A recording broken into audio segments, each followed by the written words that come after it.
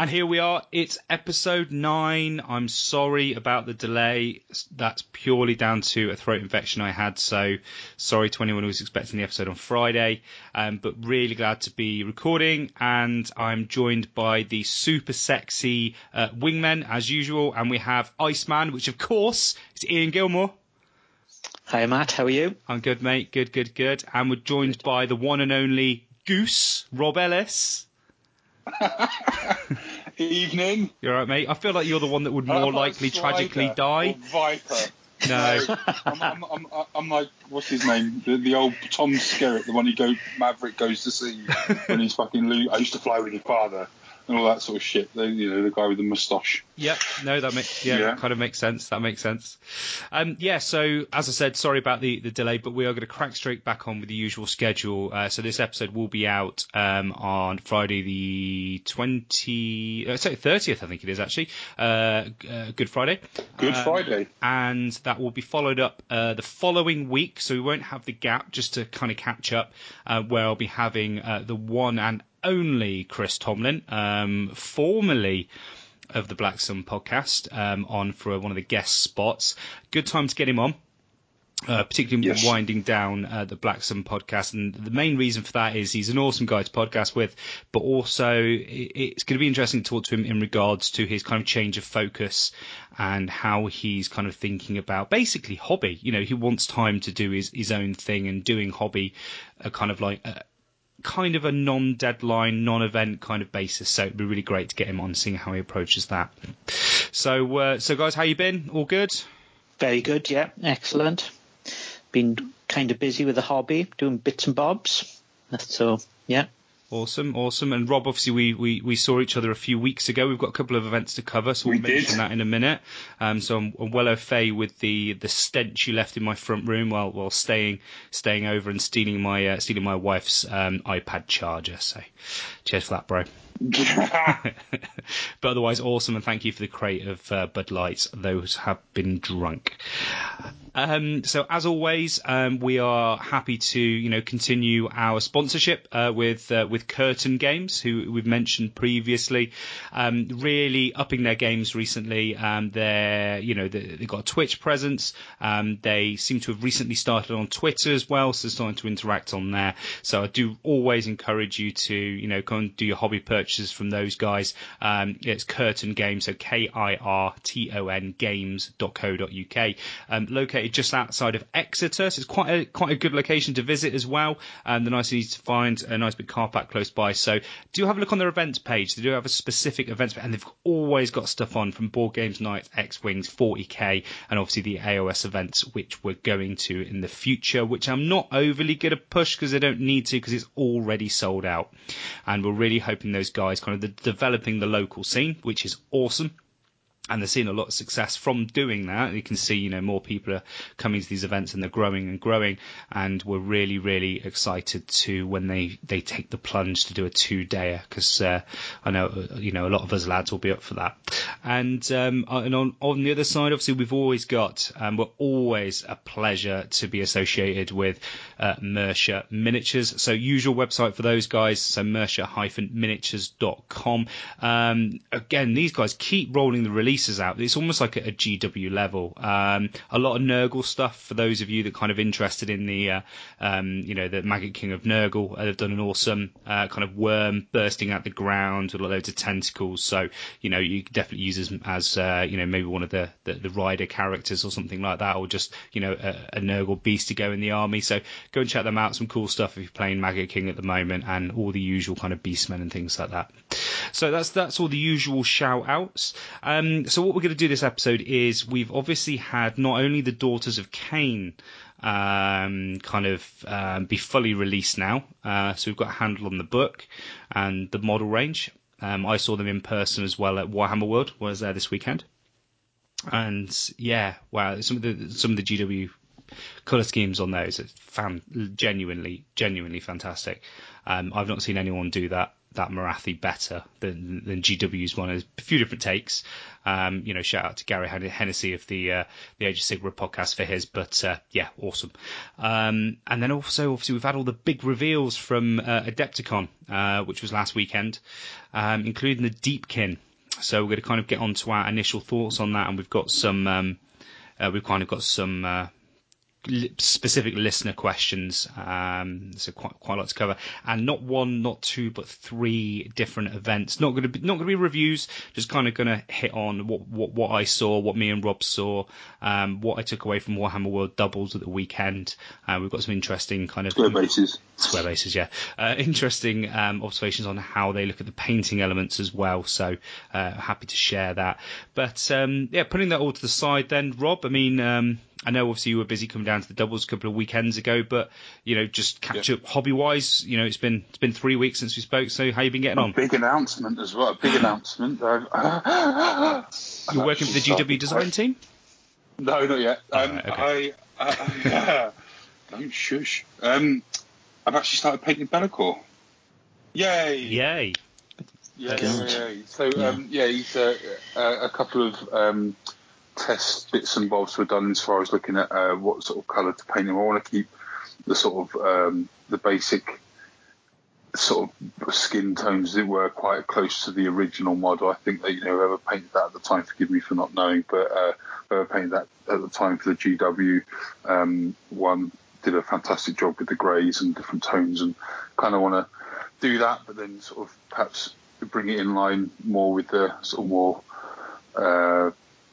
like you do with a lot of models, you have a colour scheme that harkens back to the original, but have a sort of a newer take on it. And I think, especially given the colourways, the greys and those kind of tones, you're looking at stuff like Marathi,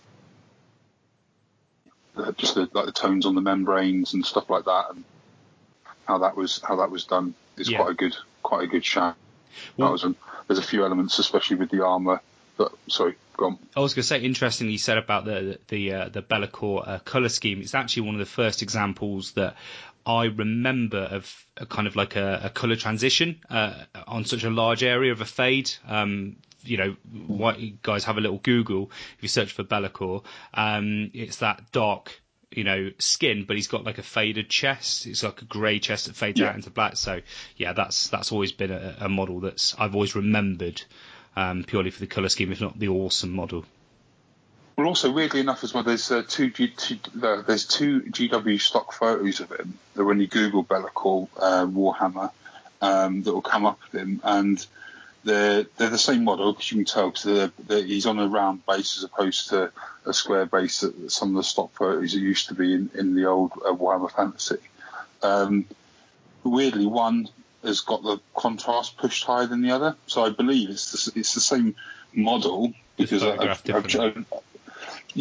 the skin tone on one is lighter and on the other is obviously darker, and it's the darker of the two that I'm sort of looking to sort of perhaps not copy but take inspiration from. And obviously with him proxying as Archaon, there's a few elements that I wanted to tie in to the Archaon model that Anya painted for the heavy metal team, and obviously Duncan's fantastic YouTube guide on him as well, specifically with how some of the armor. Obviously there's the obvious stuff like the Slayer of Kings is going to have that sort of red to yellow sort of fiery shift on it, but some of the armor elements and things like that are going to be taken so much the same way I did with Egrim being proxied as Kairos, and wanted to not only have sort of some visual cues in the actual model, but actually have a colour scheme cue of using the same colour scheme as Kairos for Egrim's dragon. Do the same with Be'lakor, so kind of try and tie in the two models, so the new Archaon colour scheme with the Be'lakor colour scheme of old. So yeah, that's happening. So I've decided on what colour I'm going to paint the Exploding Realm Gate as well, which is going to be very similar to the colour scheme that he did the Baleful Realm Gate on the actual stock photo for that as well, which I believe is like an Incubi Darkness for the stone. and like the celestial kind of grey to Carbolite green sort of swirls. Cool, nice. Which I think will, with the sort of the greens, obviously they're very different. They're all green shades, all very different sort of contrasts and hues of green in that, but that'll tie in quite well with the spot reds on Be'lakor as far as the OSL on the blade and the orb that he's holding and stuff as well. So I thought that would be quite a good match. So one way to sort of introduce a contrast in colour. So I'm really kind of sort of, if some might accuse me of procrastination, Matthew. But I really want. I've taken on one thing that I do well in that I've been told in my professional life is take on constructive criticism and adapt and change and improve. And the biggest thing that I've been grateful of with doing so well as I thankfully have with my mixed order army is really listen to all the feedback of everyone that's been kind enough to comment, and people that I consider my peers in sort of where I want to get to with the quality of painting that I want to do. Really listen to them and really sort of take their advice on board. And obviously you guys, you're a big part of that, and taking that stuff on board and really trying to, I want people to look at my new stuff and go, do you know what, fair play, he's actually taken that on board and listened, and that in itself, I think that's an important part of the whole community aspect as well. Actually being able to listen and those people, it kind of makes like all the effort that you guys put in, like people like yourself, you two, and Chris and Russ and all and Byron, all those people. You've all painted loads between you. You've painted hundreds of armies, and you know what you're talking about. And it'd be disrespectful not to sort of take on board what you guys are saying and hopefully try and sort of show that I'm giving the props as the kids say back to you guys, and you can actually look at an army and go, fair play, listen to what I've said. Yeah, I mean, all painting is ultimately subjective as well. So an observation by one doesn't necessarily mean it's overly true, and that's why I think it's always good to have kind of a pool. Yeah, I mean, it's more. I think it's more the stuff that again, I've been quite lucky as well that a lot of the feedback, funnily enough, and not to sort of deliberately sort of go against what you said, but a lot of it isn't. It's stuff about colour theory. Do you know what I mean?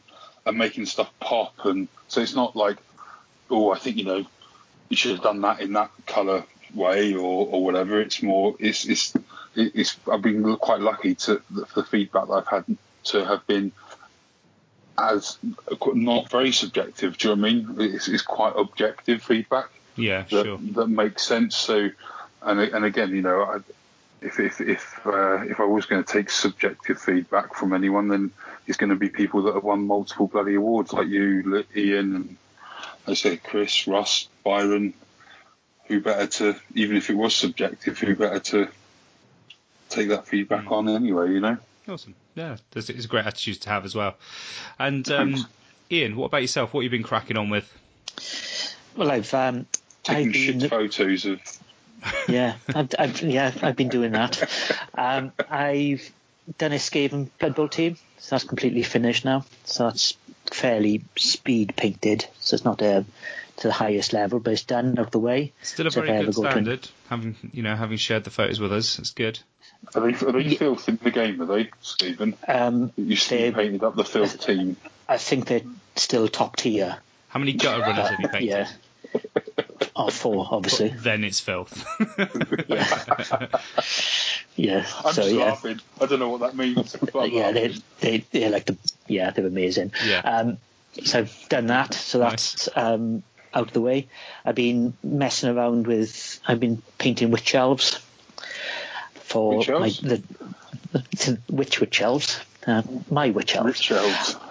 Yeah. So I've been still playing around with colour scheme for that, which has been influenced by seeing the full release of the Daughters of Cain, because the previous colour scheme wouldn't have worked with Morathi. No. So I had to go back and work out how to change the witch elf, so when it's transferred to Morathi, it would work with Morathi. What particularly was it that you felt wouldn't transition over? the cloth. I thought the cloth that I'd done on the Witch Elves was like a dark plum colour. Yeah. And if that was transferred to Morathi, it wouldn't be enough definition of her dress and the flowing robes. Yeah. So what I've changed it to is a very, very, very light mint green. Okay. So it's base coated with, I think it's Gauss Blaster Green. Oh pronounced. Wow, really? That's one of the edge paints. Yeah, so it's base coated with that, and then just add in white to highlight it. It's used. So it's very, very light. Very light. But it's almost like a spot color because it's quite a dark model apart from the flesh already. So it kind of pops it. But I really like the color, and I'm hoping it's going to. It should look quite nice when it's sort of giving Morathi that definition, and so because it's a similar greeny tone to the rest of the greens, it should be a complement rather than a massive contrast, I hope. Yeah, definitely. Brilliant.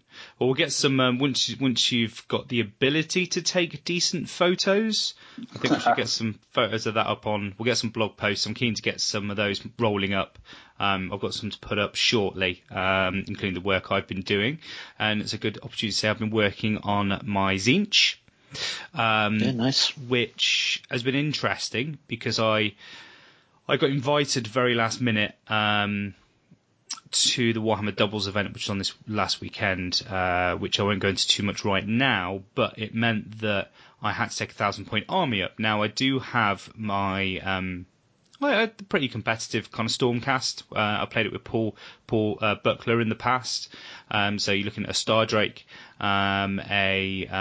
two units of Judicators and a Relictor for 1,000 points. It's pretty decent. Kind of depends on what your opponent's using, your teammates using as well. So I could have just taken that very easily. But me being the way I am, I was off. I had to book a holiday off work because I had problems with my voice and I work on the phone.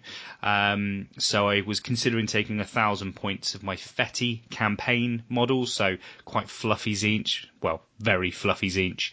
But instead I decided to paint myself a Zangor Shaman and 5 more Skyfires. Fluff. Yeah, and I will say they were well worth the effort.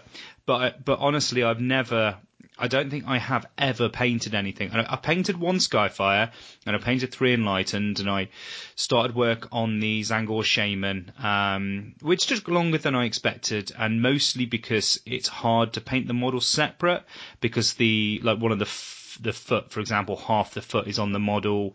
Is kind of cut off on the model. It's actually glued attached to the disc. So I tackled it as a one piece, and then moved on to the Skyfires. Painted the discs separately, which I think is always worth it because you can really get to those details.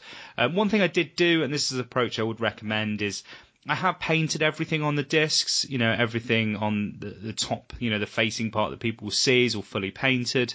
The underneath is painted, but what I've done is I've basically base coat and washed it. I haven't fully, painted the highlights and everything as I have on the rest of the model, purely because nobody's going to see it. It's just not going to be seen. But if it tips over or anyone has a look at it on the battlefield, they can tell that the model's all fully painted. But yeah, they're models I would not like to have to rush and know that you wanted to paint them to, a good tabletop standard, because I remember thinking I was virtually done, sitting down at my computer at 2:30 in the afternoon, randomly decided to watch the original 90s TV series of the X-Men, and 9 hours later, I was finishing Black Room in the bases. It just took so long. Crazy. But there are just so many little details to them. So, if you are tackling Skyfires, I'm sure people have said this already, but take your time with them. I'm going to go into a bit more detail on the blog post about how I approach them. It's Tzeentch. I like painting the bright colours. There's a lot of different combinations there. But I was super, super chuffed with those. So it was awesome to get basically... I've got about 1,500 points worth of Tzeentch painted now, which is great. It feels pretty good. They're all painted to a standard I'm happy with as well. Excellent. Yeah. So what we'll do, as you've mentioned, kind of Daughters of Cain, we'll kind of cover our thoughts now on the Daughters of Cain from kind of an army and a modelling perspective. We'll take a break. We'll have a chat about events, and then we'll finish off with Deepkin and a couple of questions. One of the things I do want to mention, though, is we've got some great questions again on the podcast. So thank you again for those. And they are, a couple of them are relevant to the Witch Elf. So Andrea at Lucky Six has actually asked, different recipes, techniques for skin colours other than the traditional pale elf flesh. I wanted to mention that because it actually goes hand in hand with my Tzeentch, because what I actually did is I quite like taking models or armies and going, right, I'm going to paint something differently or learn a different way of approaching something. So I actually decided to follow the new kind of GW way of painting skin with their colour ranges. So which starts off with that Bugman base coat. Bugman's Glow. Bugman's Glow. Reichland wash. Then worked up through Cadian and then Kislev highlights, so obviously mixing the two together, and that's what I would kind of consider a standard skin tone nowadays. I don't know if you guys would agree. That seems to be the way to go. That's a very nice warm flesh tone, and it's pretty much it's exactly how I did the skin on my Skaven Blood Bowl. Okay, there you go. I added a final highlight of Flayed One Flesh, just as a very, very fine edge highlight. But yeah, that combination's a nice, warm flesh tone. Yeah, that works well. But yeah, it works good. Yeah. But what about you, Ian? Any other kind of combination that you could recommend? The way I've done my current elves, the current witch elves, was over a white undercoat, a mix of Kislev flesh and Lamia medium to start. Okay. Then Reichland fleshhead and Lamia medium. Over that, and then work it up via Flayed One Flesh to white with a little bit of definition with various colours, just to make sure, just increase the contrast where the flesh is actually quite folded. Yeah. So, but yeah, that's fine. I've done in the past. It depends on what kind of tone you're looking for. Previously, I've done some dark elves with a very sinister, cold skin tone, which was I think it was something along the lines of pallid witch flesh. Then it was washed with a mix of purple. Was it purple? No, it was blue and Reichland fleshhead or something similar. Okay. So you get some very cold feel, and then highlight it with just white. Okay, nice. So it's very, very a natural looking colour. Yeah. Going back to that as well, one of the ways that I painted a lot, I probably mentioned it before, is one of my go-tos with that kind of unnatural kind of flesh colours is a Rakarth flesh undercoat, a purple glaze, so that is taking Druchii Violet, probably a 50-50 mix with Lamia medium, applying that, then working your way through rebase coating with Rakarth, then adding pallid witch flesh, and then finally I think it's flayed one flesh you just mentioned, kind of as a highlight. That's like my go-to nowadays if I want to do that kind of colour. Kind of Rob, I know you've painted some elves or elvishy kind of things. You've got your Sylvan Field archers on the wrong bases. Yeah, on the wrong bases.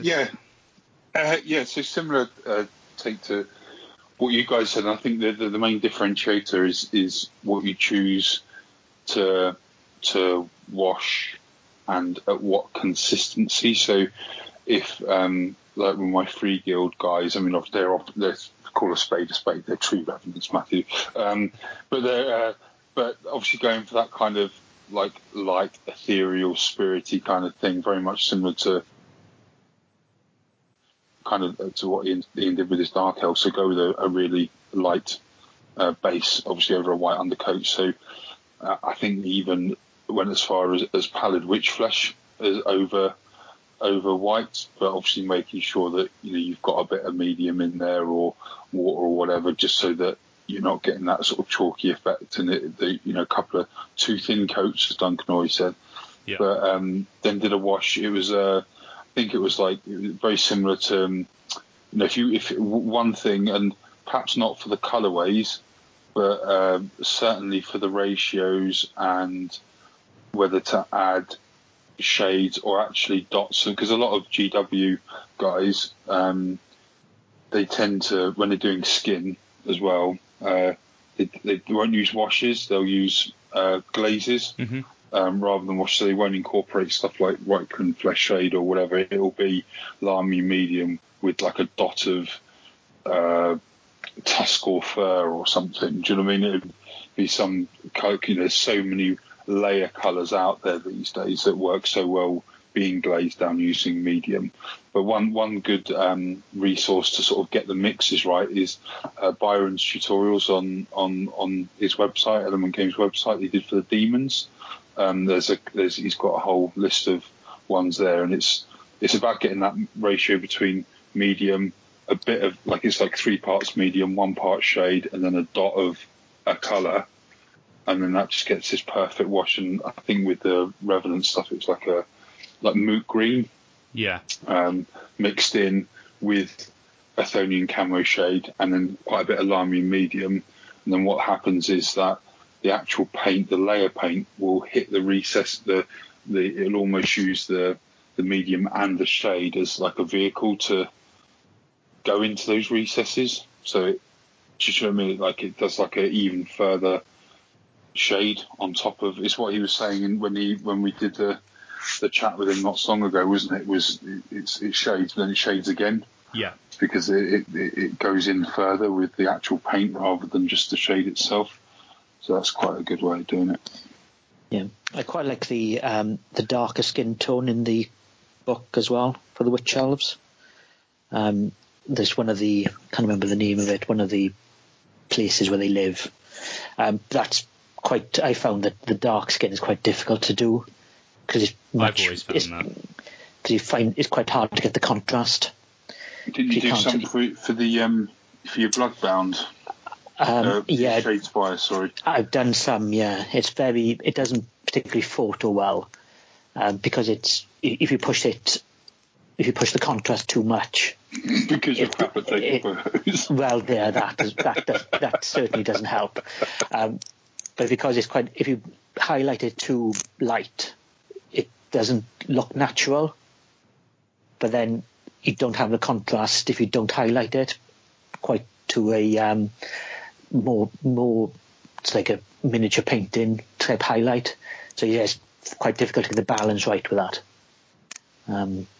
Yeah, I can't remember the recipe I used now. But yeah, we've got that up on the that's up on the blog post at the moment. So do have a look at that, and there's also a link to basically to the colours you used. So the information is all there. So I hope that helped anyway. But to go on to Sisters themselves, I mean, Ian, you are doing them as a fully fledged army.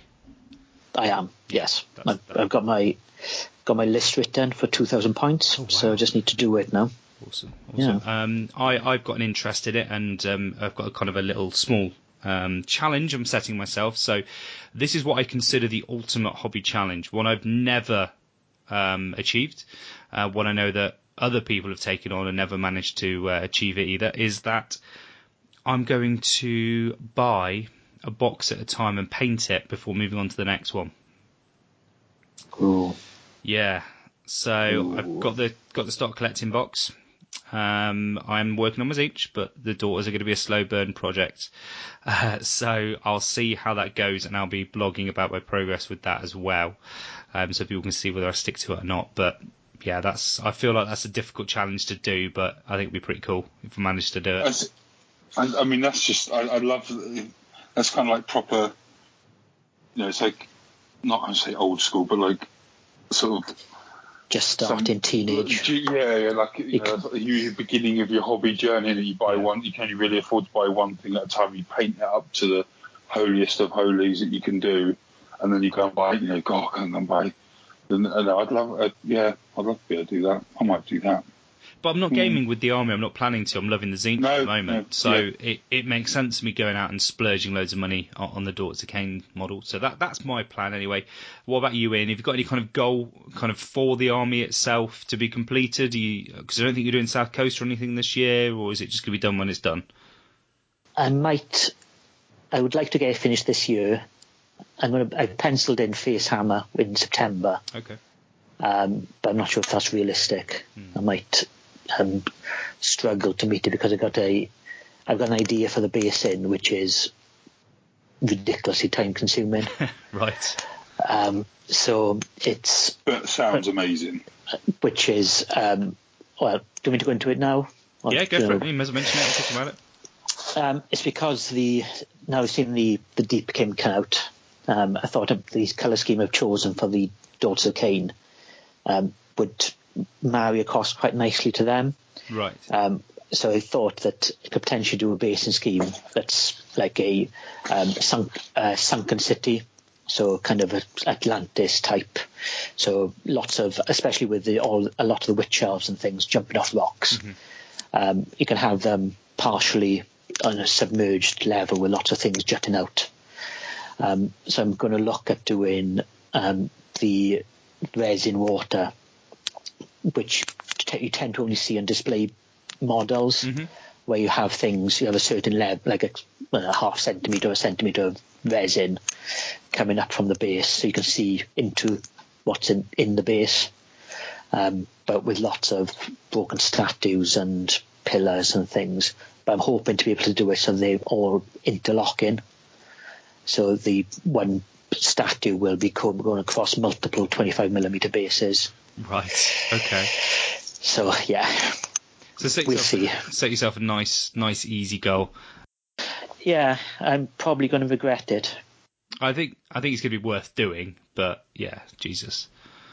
Yeah. So I think it's potentially going to push it back into the new year. I think, but we'll see. But we'll see.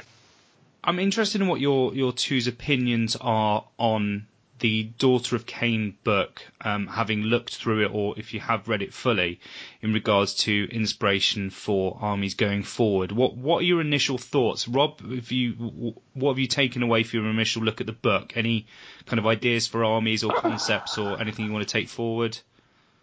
It's just got me massively, massively hyped for whatever. Well, that and whatever the light and shadow elves. I mean, we'll talk about Deepkin. I mean, just talk about a 1-2 punch. You see all the stuff. I was one click away from ordering a Daughters of Cain army not so long ago, and I'm sure it'll take quite a bit of self-restraint to not order a Deepkin one as well. But Christ, if that's the sort of level of stuff that they're doing, then yeah, I think my uncharacteristic patience will pay off when the other stuff is released. I'll let you two sort of have a Daughters of Cain off. I might go for Deepkin. I might go for Deepkin eventually. It certainly won't be something that I buy perhaps on release. I wouldn't have thought. I think I'll, as tempting as 20% off usually, I might have to. I'm on a roll now with my chaos stuff, and I think my patience will be rewarded with whatever they decide to do or have done with the high elf stuff. Not say high elf, but the light, the Tyrion and Teclis stuff. If it goes down the route it's rumoured, and it's going to be bonkers. So yeah. I mean, what about you, Ian? I mean, moving away from what your plans are with your particular army at the moment, was there anything in there, any tidbit or any kind of colour scheme you saw that you would really like to see someone do as an army or take that aspect forward? Anything kind of jump out at you in that regard? I thought all the colour schemes I quite liked, but nothing really stood out. It was more the actual models themselves. I just really liked the sculpts. What did appeal to me was looking at the battalions, because they all seem quite feasible to be able to paint. Yeah, they're very structured, aren't they? Yeah, there's only like 2 or 3 units, and then you could add a couple more units, then you have another battalion to choose from. Yeah. So I thought that was quite a nice way to be able to expand the army in a kind of structured way. So it's kind of what's the right word? It's kind of, so it's well done by GW, isn't it? Yeah. They know, you've got these models already. Buy 2 units of warlocks, and then you can use a new rule. Type thing. Yeah. But yeah, it's just the sculpts sort of just really appeal to me. I like all the Gorgon type imagery. Yeah, the and stalkers. The stalkers. I like the is it canaries they pronounced? Who knows? I don't know how they are pronounced, but I'm pretty sure it's not canaries. Yeah. But I think that's a Facehammer thing, I think. Yeah, and the standard model is obviously Mamathi, and that's just, I can't wait to paint her. So yeah, I want to say Canary, something like that. I mean, having been someone who's had some of these elements when they did the Dark Elf release back in 8th, so the Cauldron of Blood, the Medusa, and Sisters, having painted them all, I'm kind of quite excited to go back to them. I mean, the Cauldron of Blood is a hell of a model to paint. Maybe not so much nowadays because of access to the airbrush that I have, so it seems less daunting. But yeah, I mean, I'm kind of looking forward to, and not looking forward to, painting that model not so much. And I think I messed up my colour choices previously. But what I will say is I don't know, I'm kind of a little bit indifferent to the Daughters of Cain book from a hobby and painting perspective and themes to kind of go forward with in the future in the army, because I found it quite kind of barren, really. I mean, there's a couple of kind of witch elves painted differently. I mean, there's literally, I think, one page where there's 5 different coloured kind of colour scheme witch elves all next to each other. But the majority of the book is literally some fluff on each of the units, which we'd expect anyway. It then has some battle shots of the great but generic GW colour schemes. Some close-ups of the new kits, and as we said, the Bloodstalkers and the Blood Sisters are just lovely models. A lot of people are having just armies of those, which is awesome. But really, actually, interestingly, the most enthusing thing for me, hobby-wise, is there's a army in there which is the Disciples of Hagnar, which obviously must be one of the army-painted armies, or someone in particular has done it, because it doesn't. I don't think it really says. But there's very kind of good. The snakes are all green. The Canary are very fleshy, for example. And the painting guides, is good. And, it does like the Blood Shrine mirror, which I did struggle with. But then that's it, really. There's a bit of fluff on kind of temples, and it leaves it there. It was a little bit surprising that in previous Battletoads they had the almost like the cartoon drawings, and they had like a couple of sentences about all the iconography and but they didn't have that. But they didn't have to paint any models for it. They just, did it on Photoshop or whatever. But I was kind of missing that, just to add, to have that level of. It just adds extra inspiration. Yeah, it's just it's odd it wasn't included. I think it's the first one I've seen. It's the first one I bought, I think, since the Tzeentch book. Yeah. So it's been a while, and the Tzeentch one is full of that kind of stuff, like all the different colours of Zango and the Arcanites. Exactly. But even just comparing it to the Tzeentch one was very, there was a lot there to play around with. So, yeah, in some ways, I can agree with you. That it's kind of disappointing it didn't. Did the Magakin one have? Yeah. The sort of swatches, as you want of a bit of it. Yeah, and like I said, it gives you those threads of talking about Gutrot Spume and kind of his faction and things, and that's just the drowned men and that. Yeah. Isn't it? It's just not really there. So I thought it was quite an interesting observation. So I think we're going to have a lot more thoughts on Daughters of Cain going forward. To kind of finish that, me personally, I'm going back to my old Dark Elf scheme. Again, I think I've mentioned this in the past, but my Dark Elf scheme was kind of quite a pallid kind of orange with like a bone armour. So I'm going to apply that to my Daughters of Cain. And what I'm actually going to do, and it was something that I meant to reply to Jack Armstrong on Twitter about, because he seemed to be struggling with, and he quite openly said, I'm trying to paint some elf skin. It's not quite working out. Any suggestions? And I forgot to respond to it in the end. But what I'm actually going to try and do is not far off what Ian was mentioning there, and kind of the idea of kind of using a light base coat and glazes of the colours to kind of build the transitions. And actually, with the elf flesh, I'm not actually intending to highlight the majority of it at all. I literally want to do thin layers, do some glazes on the recesses, probably Reikland flesh shade, and then just do a highlight around the face, and then that's it. So I'll kind of share how that goes. I want it to be very light, so quite a light base coat, a glaze into the recesses to add that definition, a highlight around the face, maybe some prominent areas, and that's it. And that's, for those models, that's a massive part of the model done. So that'll be my plan, and then hopefully the snaky bits will be the orange. Well, we did actually talk about Daughters of Cain as well. At Malin Mantra sent in a couple of questions, one of which was Melusai, which is the Gorgonesques, or the Witches, which is more attractive battle line to paint. I'm not quite sure what he meant by attractive. I assume he means by appealing models to paint as opposed to maybe sexually attractive. I mean, let's be honest, the witch elves, if you're going to go for the two, you're probably going to go for a witch elf over a big snake lady. That might just be me. I think what he might mean by attractive as well is the idea. What's more attractive, painting 90 of one thing? I mean, what is the prospect more attractive? Yeah. Of doing one over the other? I think the answer to that, and I think we're probably all going to agree, is the Melusai. Yeah. Is it Melusai? Melusai? I don't know. I think if you've got on a roll with the witch elves, I mean, I personally wouldn't do the army that I was thinking of 30 of them in, but I certainly. I'm going to do 30 witch elves and 2 lots of 10 Sisters of Slaughter. Yeah, I think so that's going to be my battle line. I feel like you'll probably see quite commonly 30 witch elves, 30 Sisters of Slaughter. And I think one thing I will say, talking about the witch elves from experience, is that if you are painting them, I'm not always a massive fan of sub-assembly, but with the witch elves, heads need to be sub-assembly, because that hair is a fucking ball ache to paint if the models are glued together. So paint the heads separately.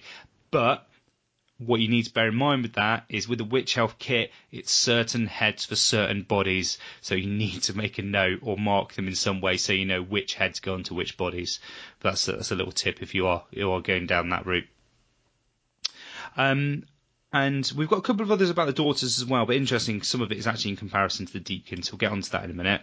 So we'll take a little break. We're going to cover a couple of events that have happened, and then we'll finish up with the Deepkin. So back in a minute.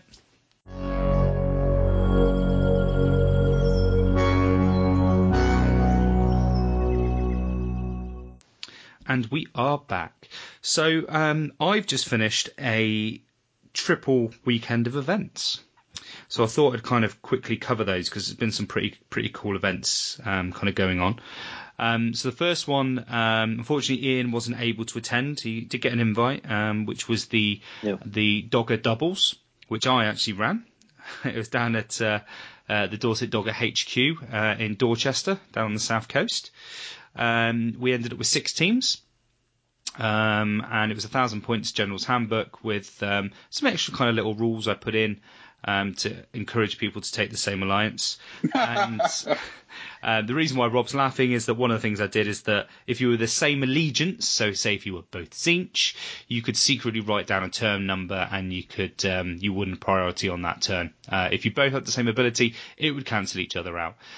So that turned out to be pretty good on the Tzeentch armies in particular. Rob, you much to Diesel's chagrin. Well, should have read the.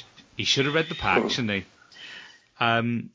So yeah, obviously you as you mentioned, you teamed up with Diesel, and I was really keen to kind of encourage the trophies on this. So I ended up with it being doubles, there was 22 trophies for 24 people. It's amazing. No. Sorry, 22 trophies for 12 people. So yeah, there was a trophy each, almost 2. So the runners and riders from that. So what I did with the painting, I thought with it being doubles, I want to reward someone who's got a team that's got a coherent army. But also, I think it's good to reward the individual side of things as well. So for the team, it was pretty much a landslide, and that was the Mega Bros, which is Aaron Bailey and Chris Tomlin. We've mentioned them numerous times. Not going to bang on about their Zinch armies too much, but very nice snow-based Zinch, very very bright contrasting colours, mixed colours in the units. They're starting to upscale stuff as well.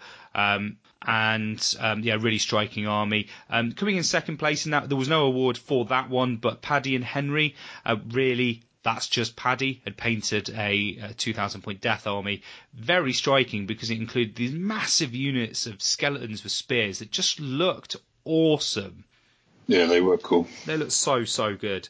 And then individually, it was great to see Rob win out with your elves on that one.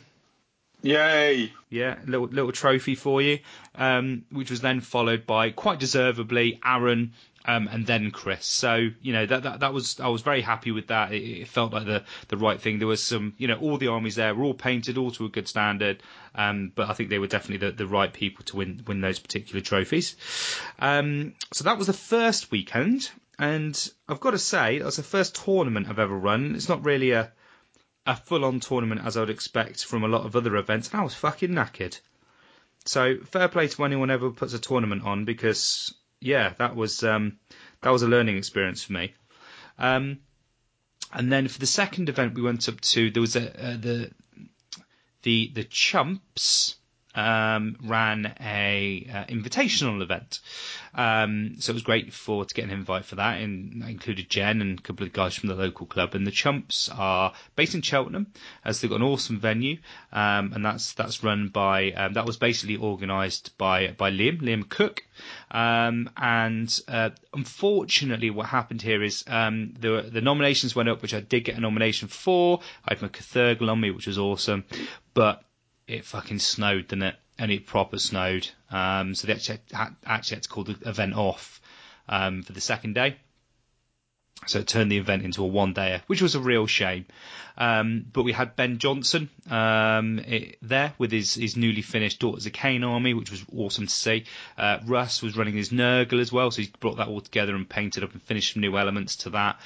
So the painting for that one, Chris won basically the judge's choice, and it's not just on painting; it's just the army they like the most. That's well deserved. I mean, Chris has just finished painting up 4 heavily converted kit bashed rock lobbers, which are based off the big guns from the 40k orc range. They look awesome and look really, really good with his black and his stippling on. They're cool, man. With his chip in, so all his little got all the grot crew and everything. Really, really well done. So well deserved there.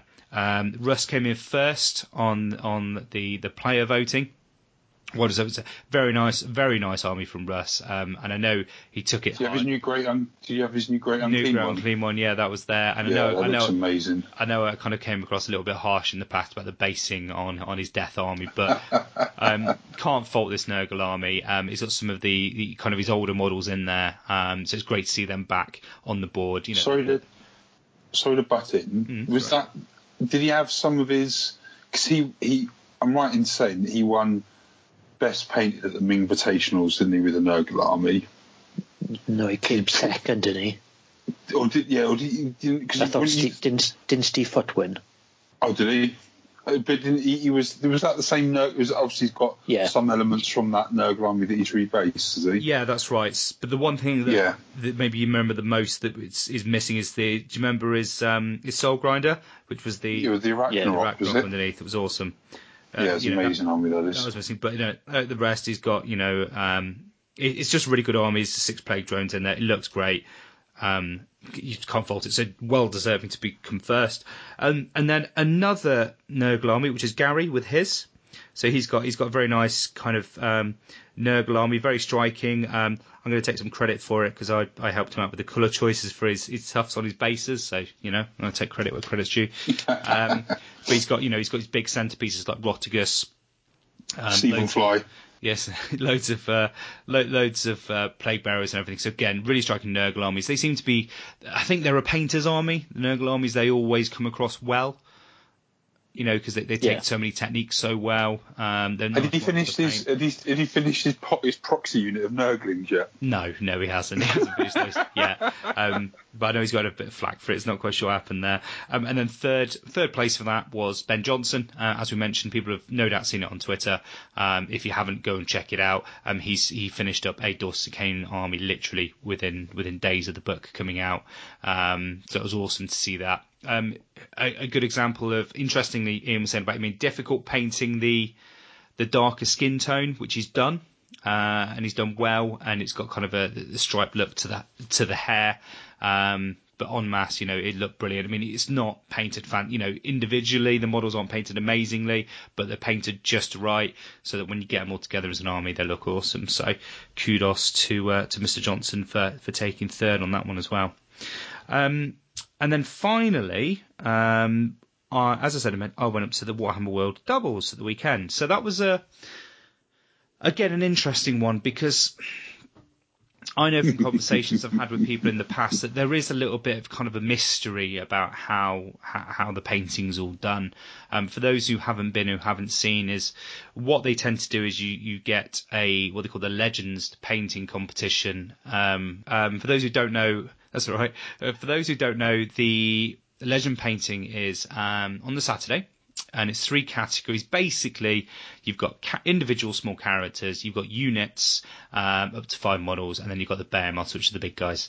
And you can put in whatever you want. So you just put your stuff in. You don't get chosen, you get nominated or anything like that. It's free for you to put. It's like a free for all to chuck your stuff in the cabinet. Yeah. One thing I will say, I was genuinely frustrated by is that I finished quite early, and I felt, because you do kind of vie for space in the cabinet slightly. And then someone just moved mine by the time I got back from lunch. It's just been moved. Sorry. I would have fucking gone ballistic. Oh my God. It was great to see them go in. There were some real contenders there. I won't go into it tell me that, because there was so many models in that cabinet. It was rammed. And it was really good to see. There was some models in there I just shouldn't have been in there. But if people want to put them in, that's what it's there for. Fair enough. You're just showing off your models, I guess. But with 180 people there, there was a lot of competition for votes on that one. So that's one of the things they do, and they provide a trophy. I'll say trophy. It's a certificate. For that, which I think is fine, just for, it's kind of like a side event really to the main thing of the doubles. They then approach you on the Sunday, and they tell you whether you've been nominated. And then what they've got the same 3 glass cabinets. They divide them out into numbers, so 12 in this case. And then you literally roll 2d6, and that's where you go in the cabinet. Really?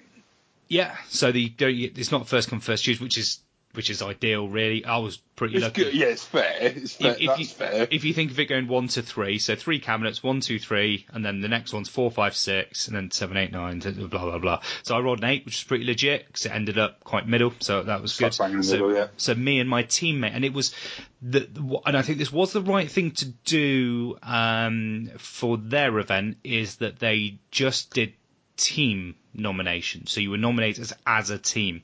What this meant is that each person, and it was clear in the pack, each person had to be individually responsible for assembling and painting their own army. So it was interesting to see what would go in, because Arnie had done his. So he had a nice kind of autumn scheme Wood Elf army. Sorry, I just need a drink. And I had my Tzeentch, which are my snow bases, and there's photos on Twitter and a little video I did, so I'll put those up on a blog post along with everything else. And we played there were some awesome armies there, but because you don't see them, because GW, they don't ask people to actually set their armies up. So a lot of independent events, they would say, please set your armies up for display on day 1, after game 1, if you want to be considered for painting. So you'll see all the armies all set up with the plaques and everything. But that doesn't happen. So even when I finished early, had my lunch, walked around, it was really hard to actually see the armies, because so many of them were just crammed on, little trays, or half packed away, or literally all packed away. So there wasn't much to look at. which I think is a bit of a downside. So I think they should always say, please set your armies up, so everyone can look at them, see all the armies out there. But as I mentioned, you've got to be responsible for your own army. So there's a couple of guys there, and I think more than a couple, actually quite a few, where they had lent their armies to their teammate. So the 2K armies might have just been one person's, so they couldn't be nominated for painting. Right. Which is fine. I think that's in the pack. It's clear as day, but it did mean some awesome armies didn't go in there. So one of them was a chap that we played, I think it was game 3, and his name was, I think it was Ben Glover. Sorry, Brad Glover. And I'll put some photos up of this because it deserves attention. He's got a Caradron army which is converted to be Skaven, and it's used as a Skaven army. So, and it's so good. The conversions are really, really good. He's covered all the points. Like, he's got like the Caradron ironclad, and like the figurehead at the front is like a rat ogre, like leaning over with a chain gun pointing out with a feathered hat on. It looks so good. And he's got like smoke trails coming out of these things, and there's loads of freehand on the hulls. I mean, the models, the transitions, the colours, the solid colours aren't, transitioned beautifully. You're not looking from a nice blending and everything, but he's on a solid coat, a solid base, wash, highlight, and then just painted loads of white freehand over this turquoise. Looks brilliant. Yeah, I saw pictures of that. The conversions were cool, man. Yeah, but he just couldn't go in the cabinet. He couldn't get nominated. And what I found out as well, one of the things I specifically asked is, I was very curious how they decide how these armies go in, who goes in, because there's been armies there that definitely in the past I feel that should have been nominated. I met Chris Tomlin of the Black Sun with his Iron Jaws. That he's been to an event and they were seemed to be skipped over and they didn't go in. I'm not just saying it for effect, but I went up with my Bloodbound, which I was super proud with. I've won numerous best army nominations, and I wasn't best army awards, and I wasn't nominated, which I was really surprised by. And I was told that they have the event staff themselves walk around the event. They have a checklist with criterias on, and they score against those. If 2 people score, this is an army of interest, they're automatically in, and they go around and kind of catch anybody up. Anything else, kind of a dragnet kind of thing on day 2. And I did ask whether that criteria maybe in the future could be put out so people can see. So I think that's a very positive thing for people to actually aim towards. They can see what it is GW is looking for, because those are kind of the mystery areas. So it'd be interesting to see if they do that in future events. A lot of the listening to sort of a lot of 40k podcasts in the past, like a lot of the ones from the States, the criteria is something that's in the pack. You don't sort of coherency, freehand, a certain amount of sort of, quite not subjective stuff. It's like very objective. Has this been done? Is this done? Are they all basically? Do you know what I mean? It's just those kind of things that, and then there's sort of like, say, is there? And then people know them going in, and they like said there isn't that kind of wondering why I didn't get nominated. You know full well. What they're looking for, They did say that, when I queried it, that in the past they had approached people and discussed, you were close to getting nomination. And apparently people had taken it badly.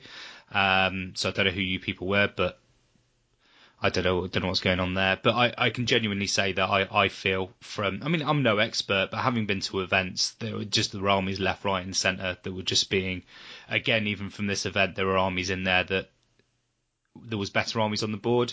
We played some chaps last round. I can't remember their names because unfortunately with this event it was on team names. So you kind of just got people's first names a lot of the time, and I forgot to ask their names, but they had actually painted from scratch as a team a Bloodbound army based around the Brass Stampede formation. So loads of juggernauts and nice. Yeah, so it was really nicely painted. They'd even gone as far as painting chips, which were properly highlighted on the juggers and everything. So it was almost a kind of a slightly understated army, but it looked brilliant, but it just wasn't nominated. And it was genuinely better than at least 2 or 3 armies in that cabinet, where it was interesting looking at a lot of them because, and I will say I do feel ours was the same, where you looked at the 2 armies and one was of, in one way, shape or form, not to the high standard as the other, or was missing elements of the other. But again, it seemed to be the really bright colours. Like, if anything, any army kind of had some really striking, and it just seems to be a reoccurring theme. Sylvaneth armies, paint a little bit of pink on them, they go straight in the cabinet, and it just seems to happen. And it's not, and I'm not just trying to make it sound like sour grapes, but like there was a Sylvaneth army in there which just wasn't very well painted. It was badly dry brushed, in my opinion, with quite a lot of very light pink on the models. And it was teamed up with I don't know the guy's name, because again, no names were provided for the painting, so I don't know who these people are. But the chap with the Stormcast army, which has got like the Stormcast converted from like Terminators and things. Right. Acquired Taste, cool army with those two next to each other. So his stuff was awesome. The Sylvaneth, just not very good. But it was bright colours, so it was straight in there. So it was interesting to look at it. And there were some great armies in there. I can't tell you the names of the people that are nominated. I can't tell you the names of the people who won, because these weren't communicated, unfortunately. The army that won, I put the photos up. It was a Fireslayer army, where there was two elements to it. One was almost painted in a God of War theme, so like grey skin, kind of like red sharp dags, quite cool. And then the other side was kind of a normal generic kind of colour scheme for Fireslayers, all on like fiery bases. Not my pick, weren't even close to my pick, to be honest, but nice armies. One thing that really put me off is that they had like extra stuff in the cabinet for that army. So it was like a sheet of like fluff, and like another sheet like but it was all like printed out shittily on paper. It was just weird to look at. Like, I've written some fluff, here it goes, I'm going to stick it on a bit of A4 paper in the back of the cabinet, and then there was another bit with a really low quality print out photo in the middle of it. But then the thing that was really weird about it is that it had loads of cards, whether they were spell cards or ability cards, I can't remember which, but all on the Magic the Gathering template generator that you can go online. So GW let people put Magic the Gathering cards in their army case, in the display cases. That's just weird. Yeah, there's a bit.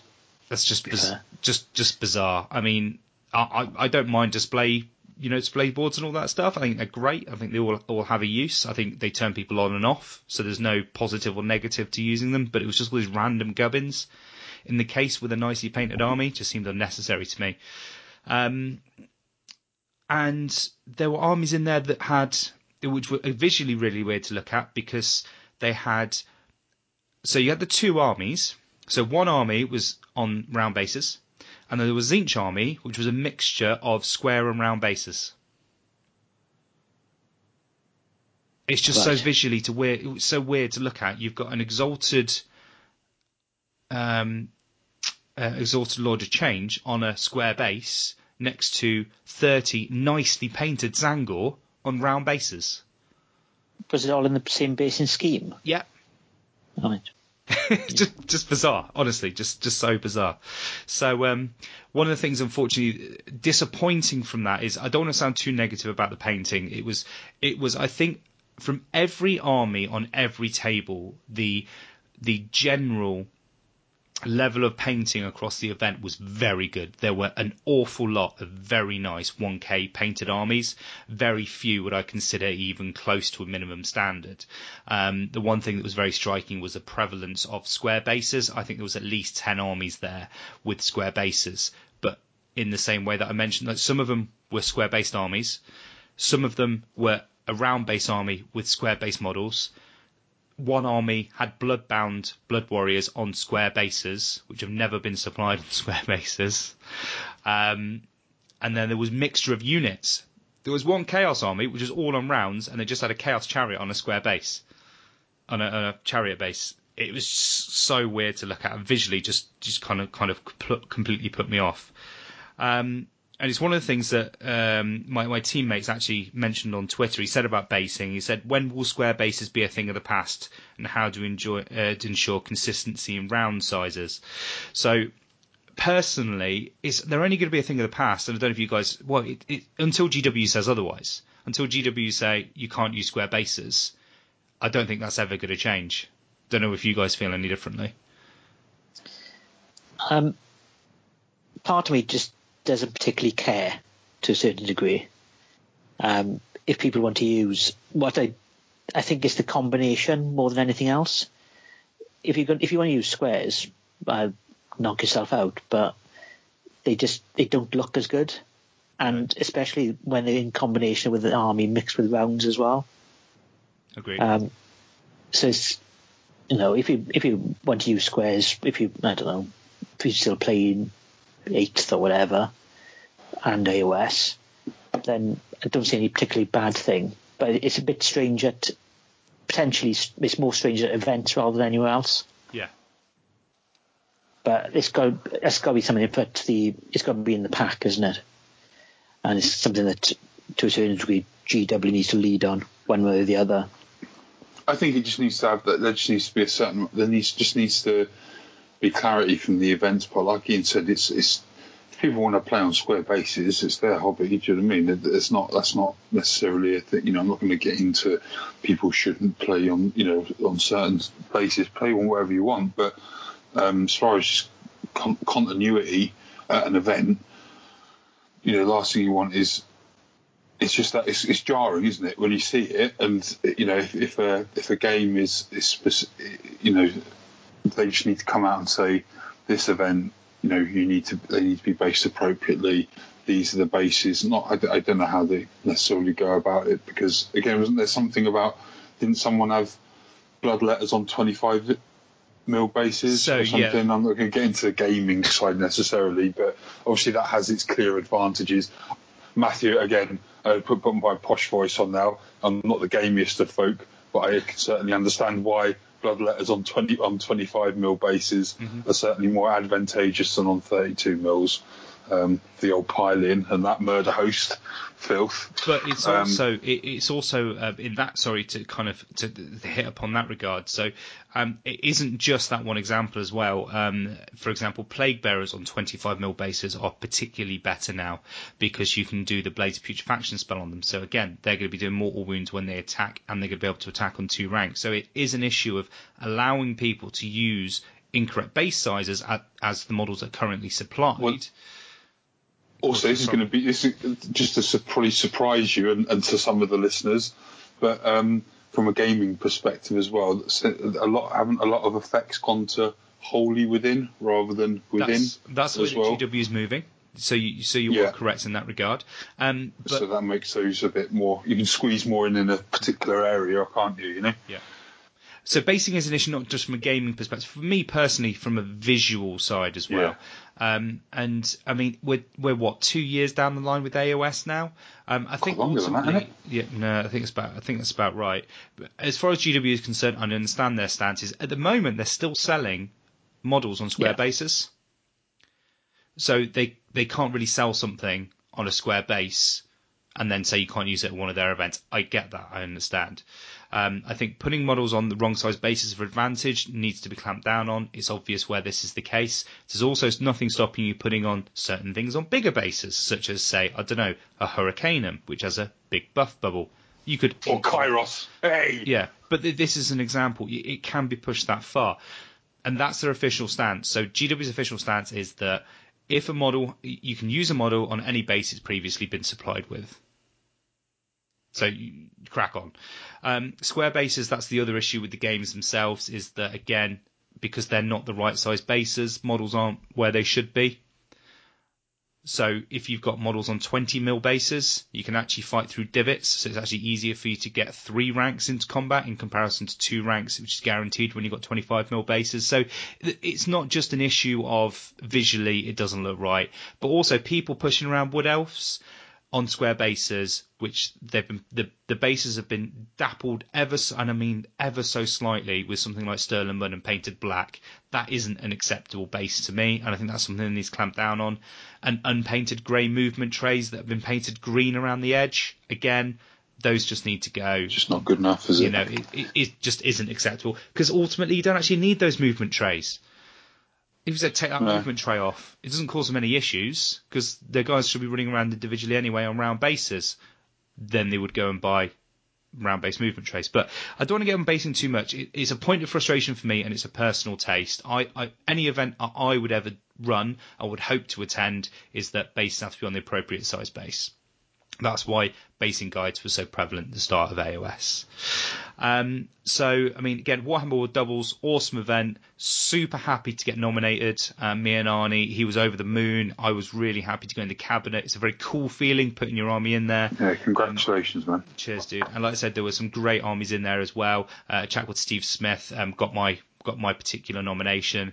I gave some trophies to the guys I played with the Bloodbound last round, and Brad, because he couldn't win anything, so I gave him one of the little pro painted trophies as well. I said, look, you just deserve this.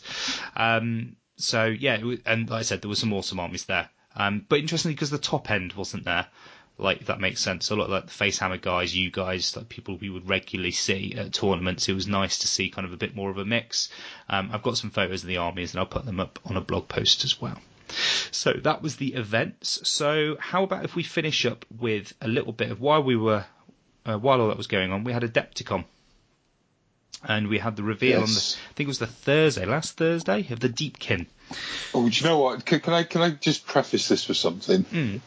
Right, and it's it's something that I always like get wrong, right? And it goes back to actually I used to play, and I still follow basketball, like American basketball. So when they put times up for matches, and it'll be like, oh yeah, Thursday this thing, and you just forget that it's the Friday night, basically, isn't it?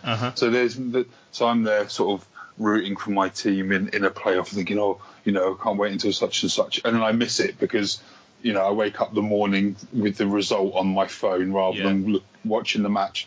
But it actually worked in my favour this time, because I was like, Thursday, Friday morning, I'll know everything about the Deepkin. This is going to be amazing. And, it's only 24 hours. And then I logged into TGA, and someone had put like a countdown on there or something. Yeah. It was like 2 hours to go. And it was like, I've got this. I'm like a day behind myself. This is amazing. And so I went to sleep like really, like when you're sort of like a kid at Christmas, you sort of like waking up halfway through the night thinking, have I, has a Santa been, or have they done the reveal yet? I think I woke up at about 2 o'clock in the morning to check, and they'd I was half asleep, and the only thing that I can remember sort of seeing from that bit where I was like half asleep, woke up, was that bloody Purple Sun thing that they previewed, and I woke up the next morning like, did I dream that? Because that was just like really.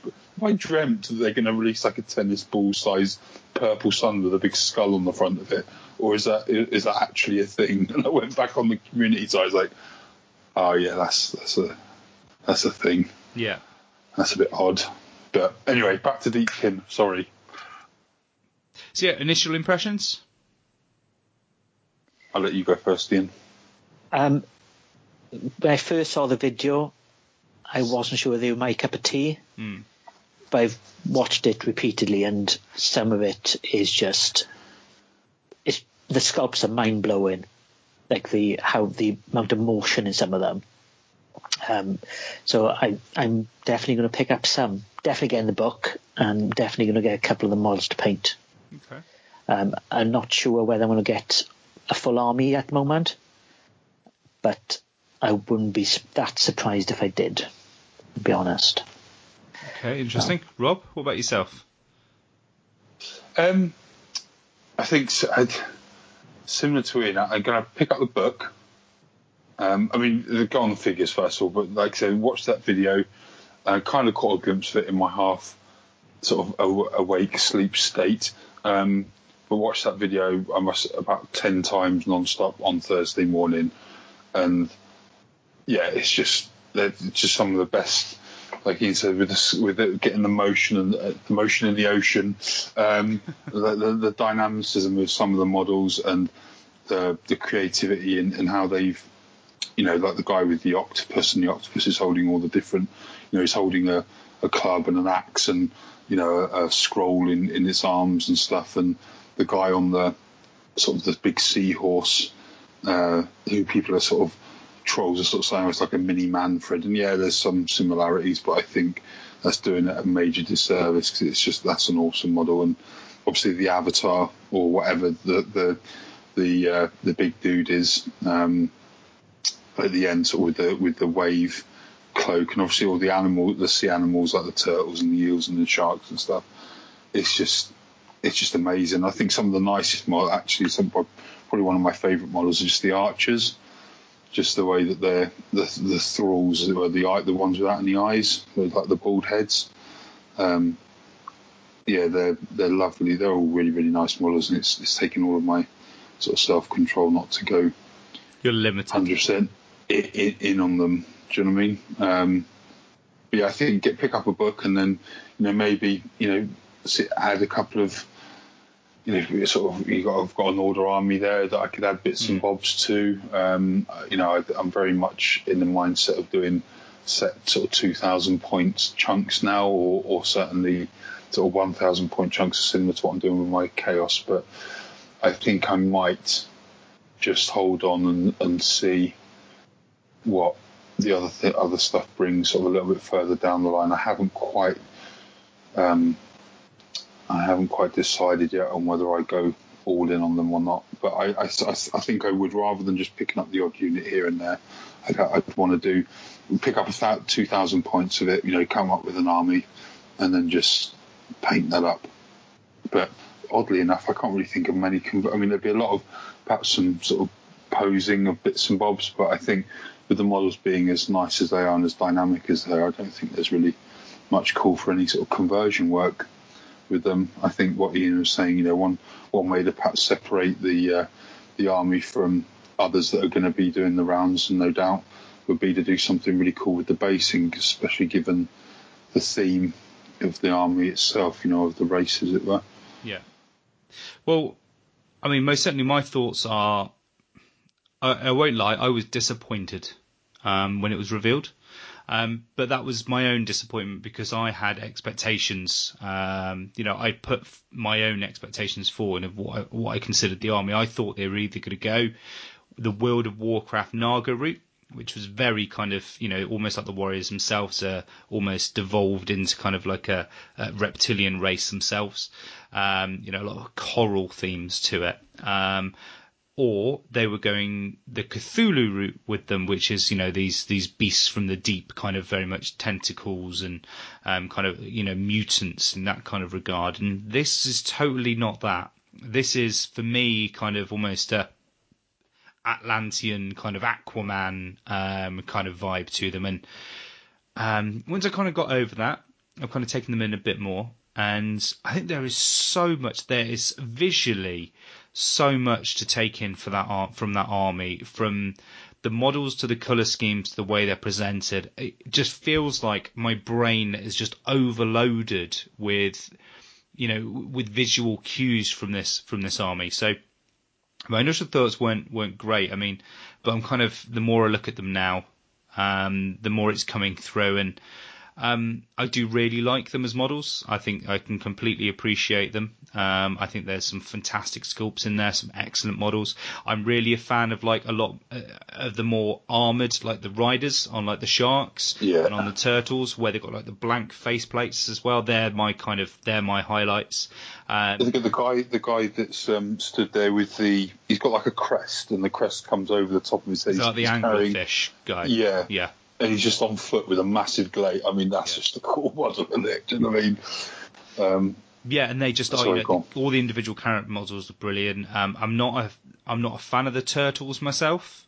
I can't get past like just looking at them as toys. I kind of need to, but that can be the presentation of the models themselves. I kind of really need to see these things in the flesh.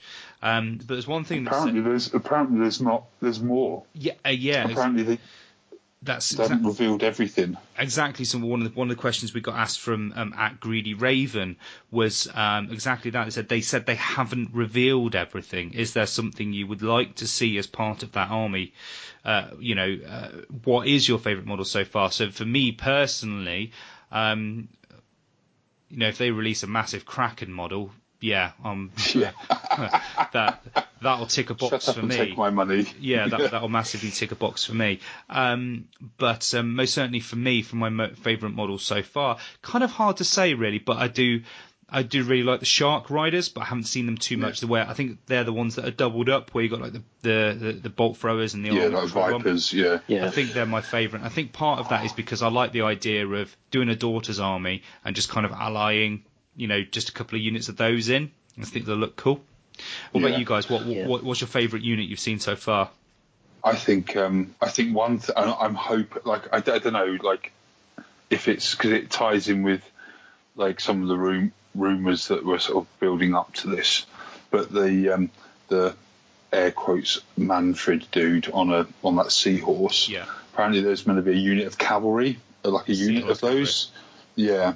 So that and that pose and the way that you think seahorse and you sort of think little like the I was going to do a little seahorse sound effect then, but I'm not going to. But whoop, whoop, like the little like with the the little trumpet, the little trumpety mouth type thing with a little openy bit at the end, like an aardvark.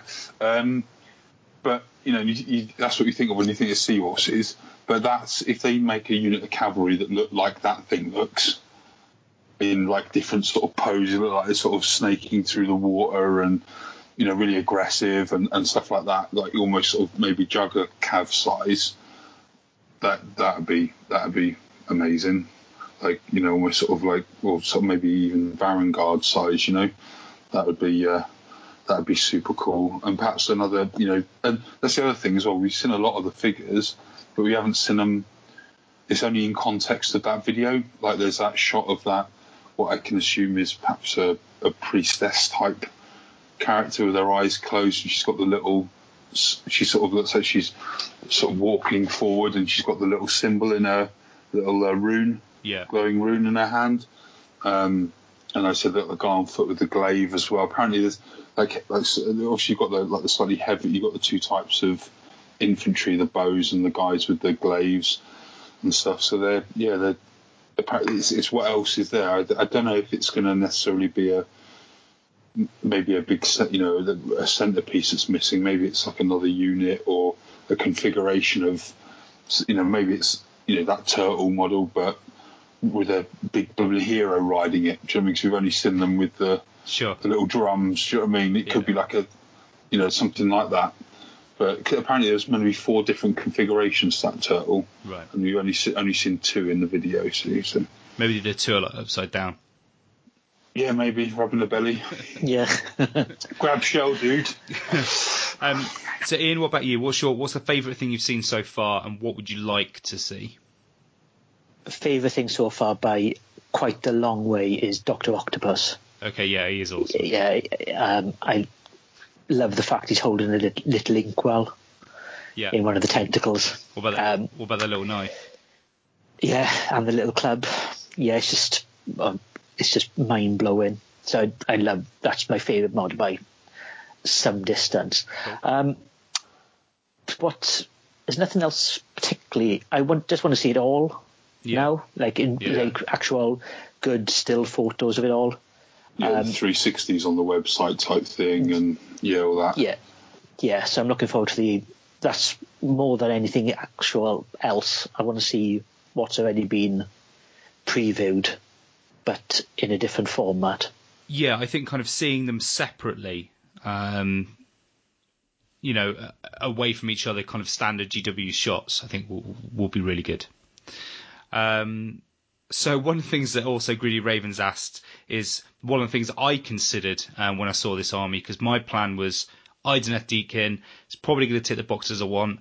I want to buy a new army, I want to paint it, I want to get on the table quick and I want to play with it.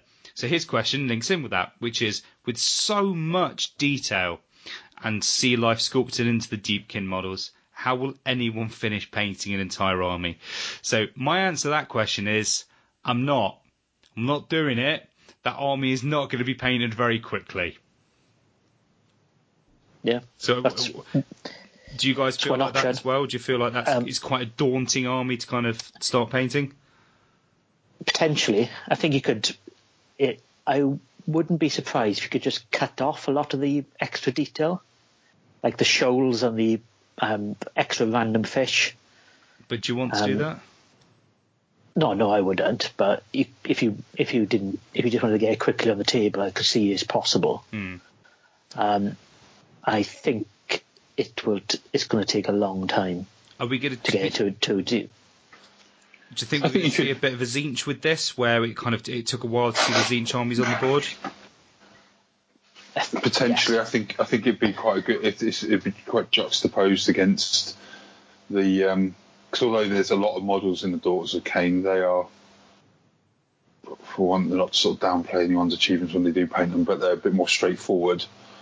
There's a lot less elements per model, isn't there? Although there's a lot of flesh, there's a lot of hair. There's only really flesh and hair, whereas I haven't got little shoals of fish swimming around their feet all around. Yeah, I can see a model from this range winning the Slayer Sword at Golden Demon. Yeah, it's that kind of army, isn't it? Yeah, I can see somebody just spending a ridiculous amount of time doing all the extra bits. Well, one of the things that we've kind of hit on as well that Steve Foots asked at Tin Racer Steve on Twitter is the initial thoughts on Deepkin, which obviously we've covered, but any kind of thoughts on out the box and conversion opportunities. I know, Rob, you kind of mentioned that you don't really think there's an awful lot, but I think it's one of those where we kind of need to see the kits together and you see ideas can start coming together, but they're so different, aren't they? They're really I couldn't think of mixing anything across the board. The only thing I would say... Sorry, go on. The only thing my initial ideas is you could kind of start going down the kind of the Dark Eldar route with the riders and start using Hellion riders and stuff on the sharks and stuff like that. You could go more of a dark tinge to them. I was potentially thinking, mainly with... Yeah, I mean, it'd take a bit of doing, but it would mean getting rid of a lot of the animals, but using the riders and the way the frame, the way that the sort of saddles attached to what I presumably the stuff like on the sharks, how those attached, but certainly what with the way that the bits attached to the turtles and the howdahs on there, it's rekindled my thoughts on Exodites for Eldar. But I know Aaron Bailey's going to be very upset with you mentioning that. I think you're going to have a falling out there, mate.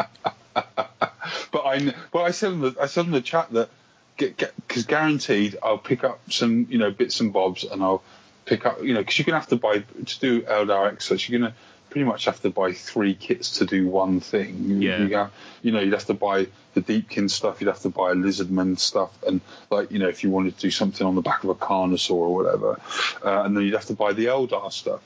So it'd be a very pricey army, and something that I've been it's been germinating for years that I'd love to do. But I know as soon as I get round to doing it, Games Workshop will release Next Light Army. I just know that it's one of those projects. Well, no, and it's why I've held off buying. I was going to buy Marathi for the Dikailer conversion, and apparently there's a well-known someone who's pretty spot on with the rumours, and it was on I can't remember what, I think it was on an American forum where someone said, I'm thinking of getting Marathi to do a Fulgrim conversion, and this guy, the guy I think it's a girl actually, but whoever on the forum chimed in and said, I'd leave that a couple of months if I were you. So you're like fuck it out. Yeah, so I'm going to wait for Fulgrim to do my Dikailer conversion, but I know that if I even if I did a test model, it'd be too expensive to. Something like that. I said, having to get a Carnosaur, having to get the turtle for the thing on the back. I know that you just 2019 Exodites. Look at all these cool models. I'd be like, God damn it! They could be dual kits. Yeah, could be. Well, yeah. We don't know, do we? No, you don't know. One of the things talking about the conversion side. So at Malin Mantra, who's asked some questions already. He said he's put Sharknado army with obligatory vortex for a little spin. Quite like that idea. Yeah. Like a little vortex spinning around in the middle. The one conversion idea I had is to potentially use some of the larger fish heads and swap the heads of the Griff Charger mount to make him into Zinch knights. Because they're quite Zinchy already, but just give them fish heads. Yeah. You were going to buy fishes, weren't you? Fish You're heads. you're thinking about getting fish heads and like somehow preserving them, weren't you, in formaldehyde, and then sticking them to griff chargers at one point, I think. No, to Dracoth riders or something, wasn't it? I can't remember. Yeah, splicing fish heads onto things, make them Zinchy. Awesome. And one of the things he said, we'll kind of mention it. I mean, he said, my turtle will be green, and yours? So I think, personally, I'll probably go for a turquoise. Orange and black. Nice, good choice. Rob? Like it's this kind of thing, but I quite like the scheme that I started doing for my Star Drake. So it'd be like a Celestial Grey underbody and then like a Dark Reaper or an Incubi Darkness kind of shell. Quite a dark one then. Like but like a light underbelly, but with a darker shell. Cool. And at Heralds of War have asked, which do you think is the better painter's army, Daughters of Khaine or Deepkin? Probably the Deepkin. Yeah? Yeah, but I think it's more scope. I think it's easier to introduce spot colours. Mm-hmm. So I think it potentially could look better on an army scale, potentially. And there's a lot more interest, isn't there, with all the different random creatures. So I think potentially the Deepkin, although I might change my mind about that. I think a little bit from column A, a little bit from column B. I think me too. I think the Deepkin can be a very striking, disparate-looking army, with a lot of elements. But I think the Daughters, I think there's always something to be said for, simplicity done well. Yeah, but also, the model range very much feels like a coherent range, all done together. I think will be very striking. I think there's a lot you can do with even elements of tattoos, freehand, stuff like that. So. Yeah, I think I'd actually go more for Daughters. I think it'd be too easy to get distracted while painting a Deepkin army and really kind of go off the edge and maybe knock that kind of your colour choices or your overall coherency out the park a bit and make it look a little bit too jumbled up. What do you think, Rob? What would you, if you could? I guess for the personal answer, if you could have one of the two armies and you know that they'd be painted to the best you believe, which one would you rather have? Exactly, that's your answer, isn't it? Because it's subjective. It's completely subjective. I think it, like you said, column A for Daughters, because it's technically a simpler army as far as there's a lot less sort of weird and wacky elements, but done right, it look amazing. You don't forget you still got, you do the veined wing membranes, a la sort of David Soper's Dark Eldar Scourges that he did, and some of the heavy metal stuff they've done on like the Canary, the harpy kind of dudes or dudettes. You could go to town on that kind of thing, and like you said, freehand tattoos on the skin, but then you could argue that you could do exactly the same kind of stuff on the Deepkin. I mean, that the Avatar, done well with that, with his sea cloak, would look amazing. All the big monsters and done right, they'd look just equally striking. Even the smaller stuff like the little archers and like that little octopus dude and all the rest of it. So I don't think really. You can pick, I don't think I could really pick one above the other. It's just personal taste, really, and then that just comes down to it's a very subjective thing, isn't it? Yeah, I think it's a tough question. Yes, I think that's enough on the old Deepkin. I think there's an awful lot for us to see more, as we say. I think it'd be interesting because I think pre-order's probably going to be up in the next week or so. April the 14th, they reckon. Well, that's release apparently. That's for the wave. I thought it was pre-ordered and released on the 21st. Not 100%, but that's what I've heard anyway. Coming soon then. So we'll take a little break. We've got a couple of listener questions, so we'll wrap up there. And back in a minute.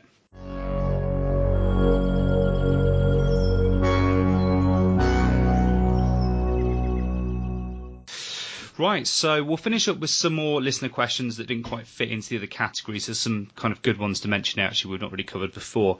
Interested to see what you two think of it. I've got a feeling the answer's probably going to be kind of a blank response, but Steve, so at Tin Racer Steve has asked, thoughts from us on malign portents inspire any hobby thinking, new lore, and more detailed understanding of life in the realm helped? Don't know if you guys have kind of got any thoughts around that. Has it felt like it's made any difference to what you're doing? Nope. No. Nope. That's fine. Nope. Nope. I've looked at the heralds. They're okay, and it's just passed me by really. So. Okay. Rob? No. I think just the continuation of the storyline as a whole, obviously with some of the elements that I'm using for the narrative behind my Chaos Army, has helped, but not specifically Malign Portents. I don't think. I think it's just more of a general advancement of the story, which, I'm still a little bit not annoyed with GW, but they built out to be such a big thing. And then just really, think it, like Ian said, the 4 miniatures they released are awesome. They're however much, I know you don't like the War Queen, but for model purposes, you don't it's not that you don't approve of the concept. I don't want to sort of throw you under the bus, but it's just they built. I think it's kind of that when you sort of feel let down because something's been hyped up so much, and it's like a little bit all right. And like Ian said, I think it's passed me by a little bit. But again, appreciate the fact that they're taking the time to sort of do more world building. It's been interesting to listen to the narrative.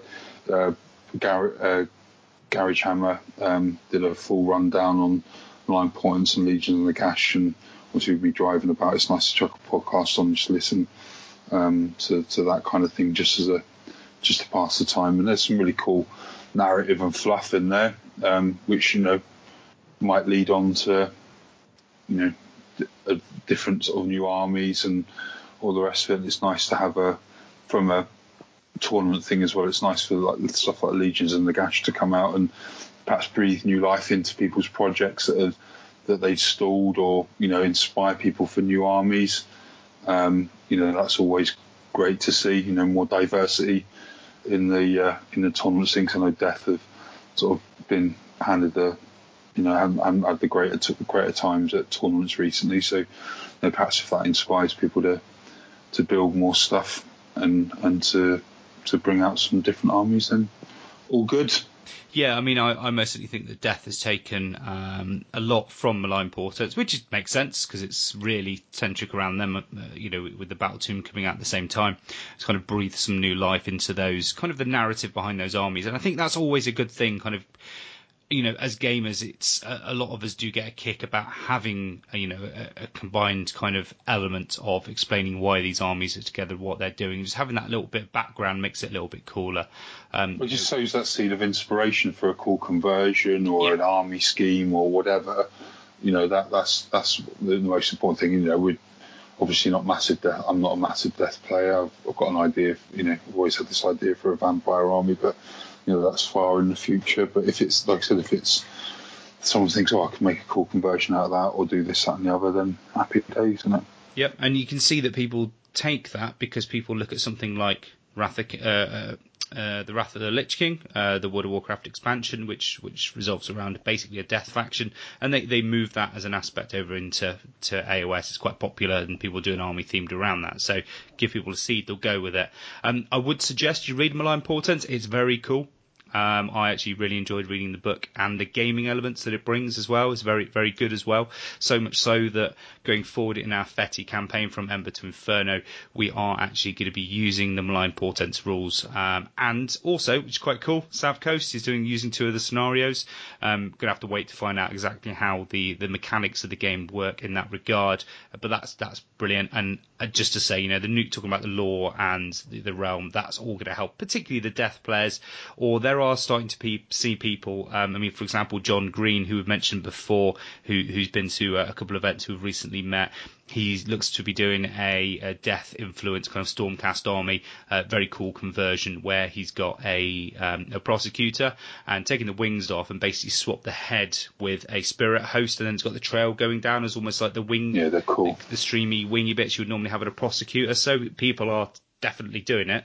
So it's awesome in that regard. And the last questions we've got really are from, I actually quite like this guy's Twitter handle, Lad Von Carstein. So do you use any varnish? And if so, what is that?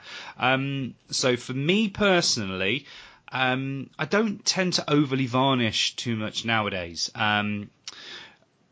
So if I've got a metal model, I will always go through the process of painting on by hand a gloss varnish. I have a Vallejo gloss varnish for that. To be honest, doesn't overly matter what brand you do use. Take your time with it. Don't apply it too quick because you start getting little bubbles. So just take your time, apply a gloss varnish, let it dry fully, and then a nice layer of dual coat over the top.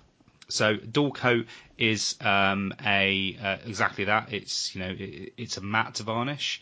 The thing is with matte varnishes is they don't actually really protect you per se, because it's a thin layer, but it's not overly good at protect your models. I mean, this was a lot more relevant when metal models were all the rage.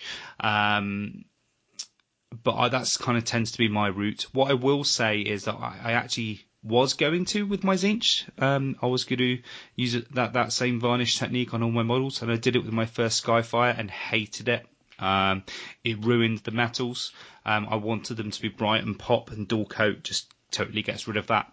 So do be aware of it. If you want to use something like a matte varnish, try it out on the models, see what the effect looks like. I mean, it can look awesome. You get a Chaos Warrior army, painted in, muted tones, black armor, chips, and you put dual coat on it. It can make it look beautiful. But if you've got bright colours and, like nice vibrant golds and stuff, it can kill it. So do be wary. So that's what I use personally. I don't know if you guys do anything differently.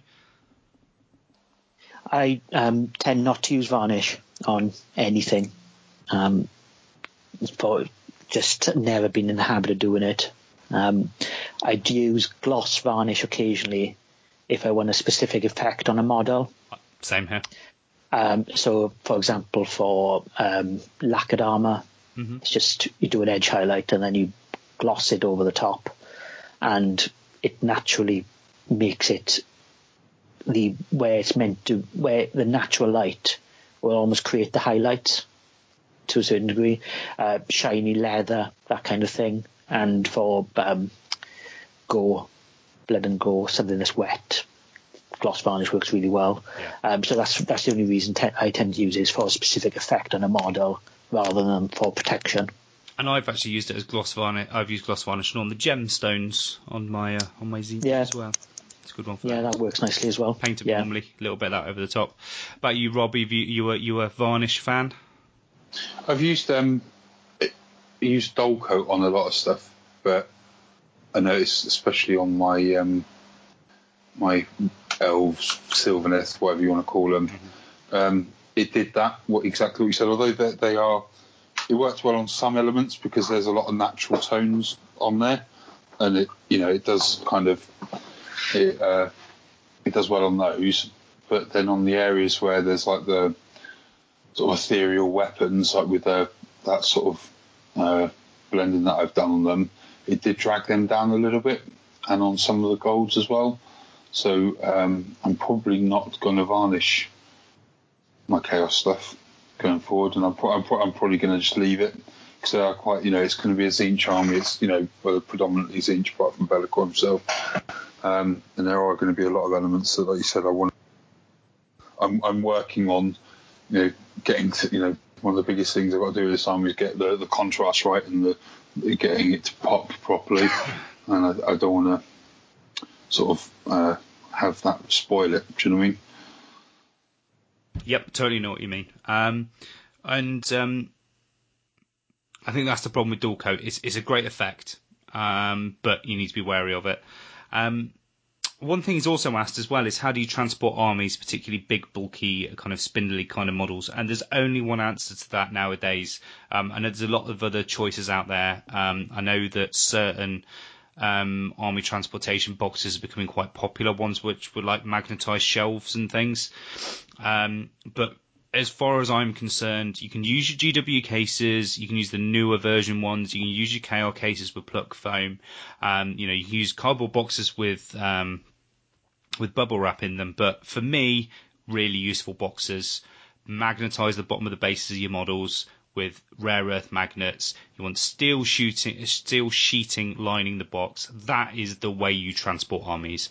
It keeps your models safe. You can get the really useful boxes in all sorts of different heights and widths and sizes, so you can make sure you can get your big models in.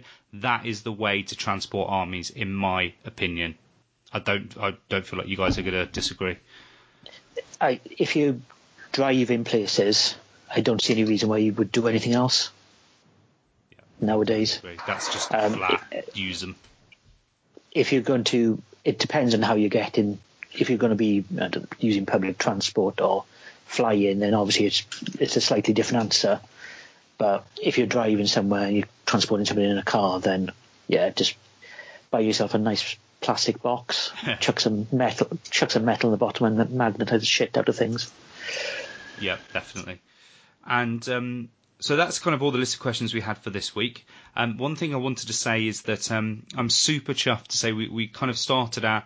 I tried out Patreon just to kind of see what kind of response we get.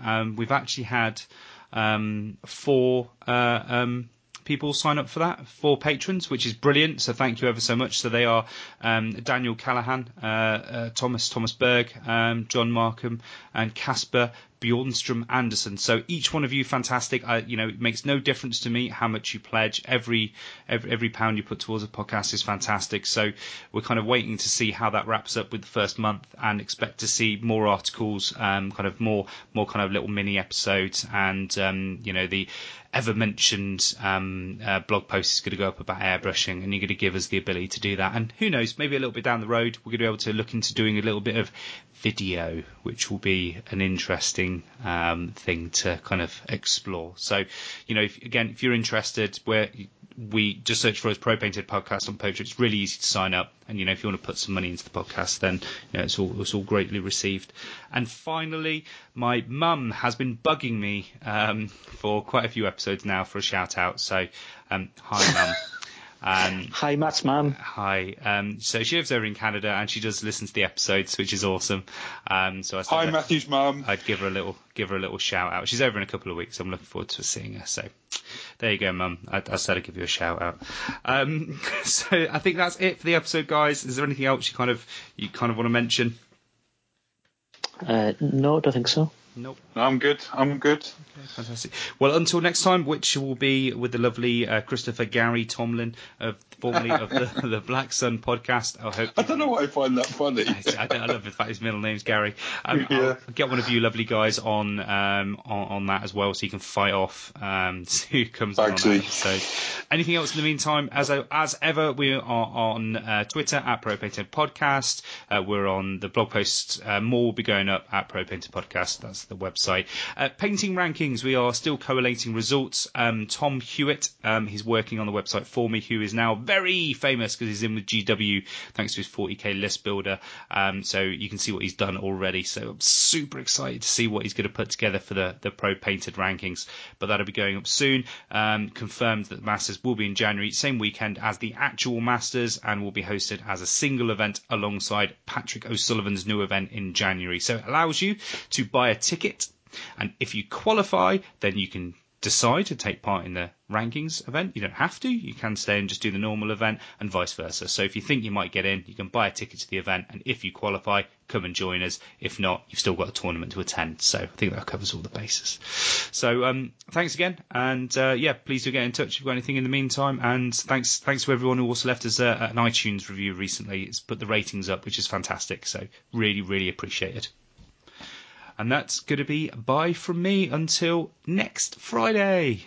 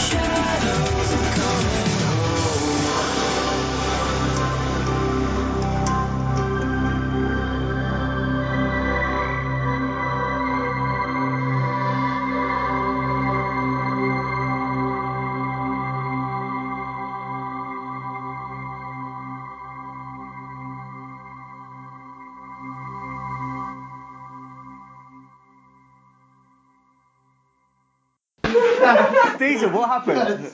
Is your girlfriend enough for the sports thing? That's funny. No, that's not funny. Your girlfriend's in the shower.